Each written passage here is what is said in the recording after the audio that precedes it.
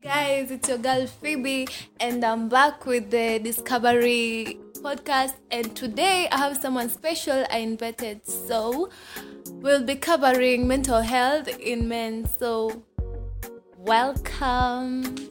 Hey there, I'm Percy Sets, a fourth-year student at KCA University, and here I am to tackle the above issue, or rather theme, mental health in men. So what's your take on mental health?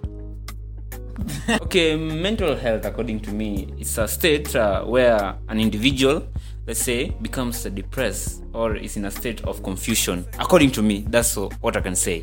Yeah.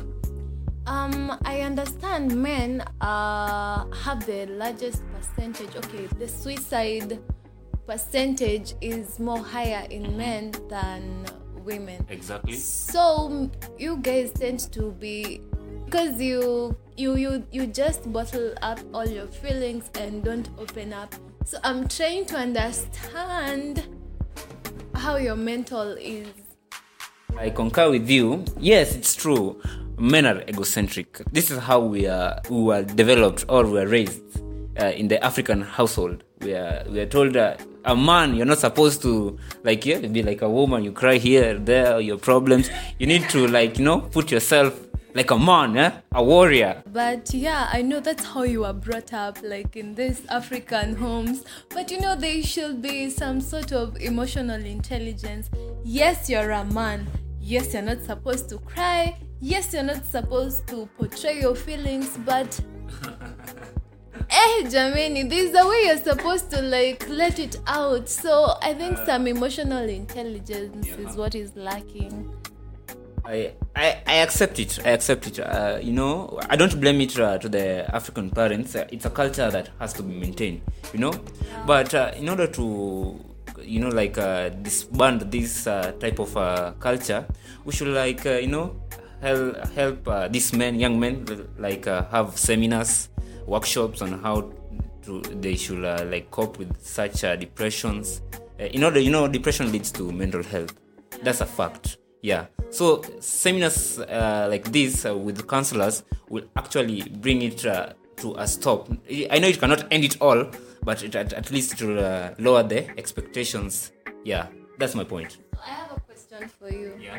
Since you're up on these young men and these men should open up and see counselors, how do you deal with your mental? Do you go see counselors, or enlighten us? Personally, I am a Christian, so once I get such a kind of feeling of depression, I'm a person who prays, or I have self-help books. They uplift me at my low levels time, and I am able to concur with it. So I feel it. I feel. I can go to see a counselor. It's not odd, but I feel it. According to me, it seems odd, but not to all men. Yeah. That's my own opinion. Yeah. Which I think is nice.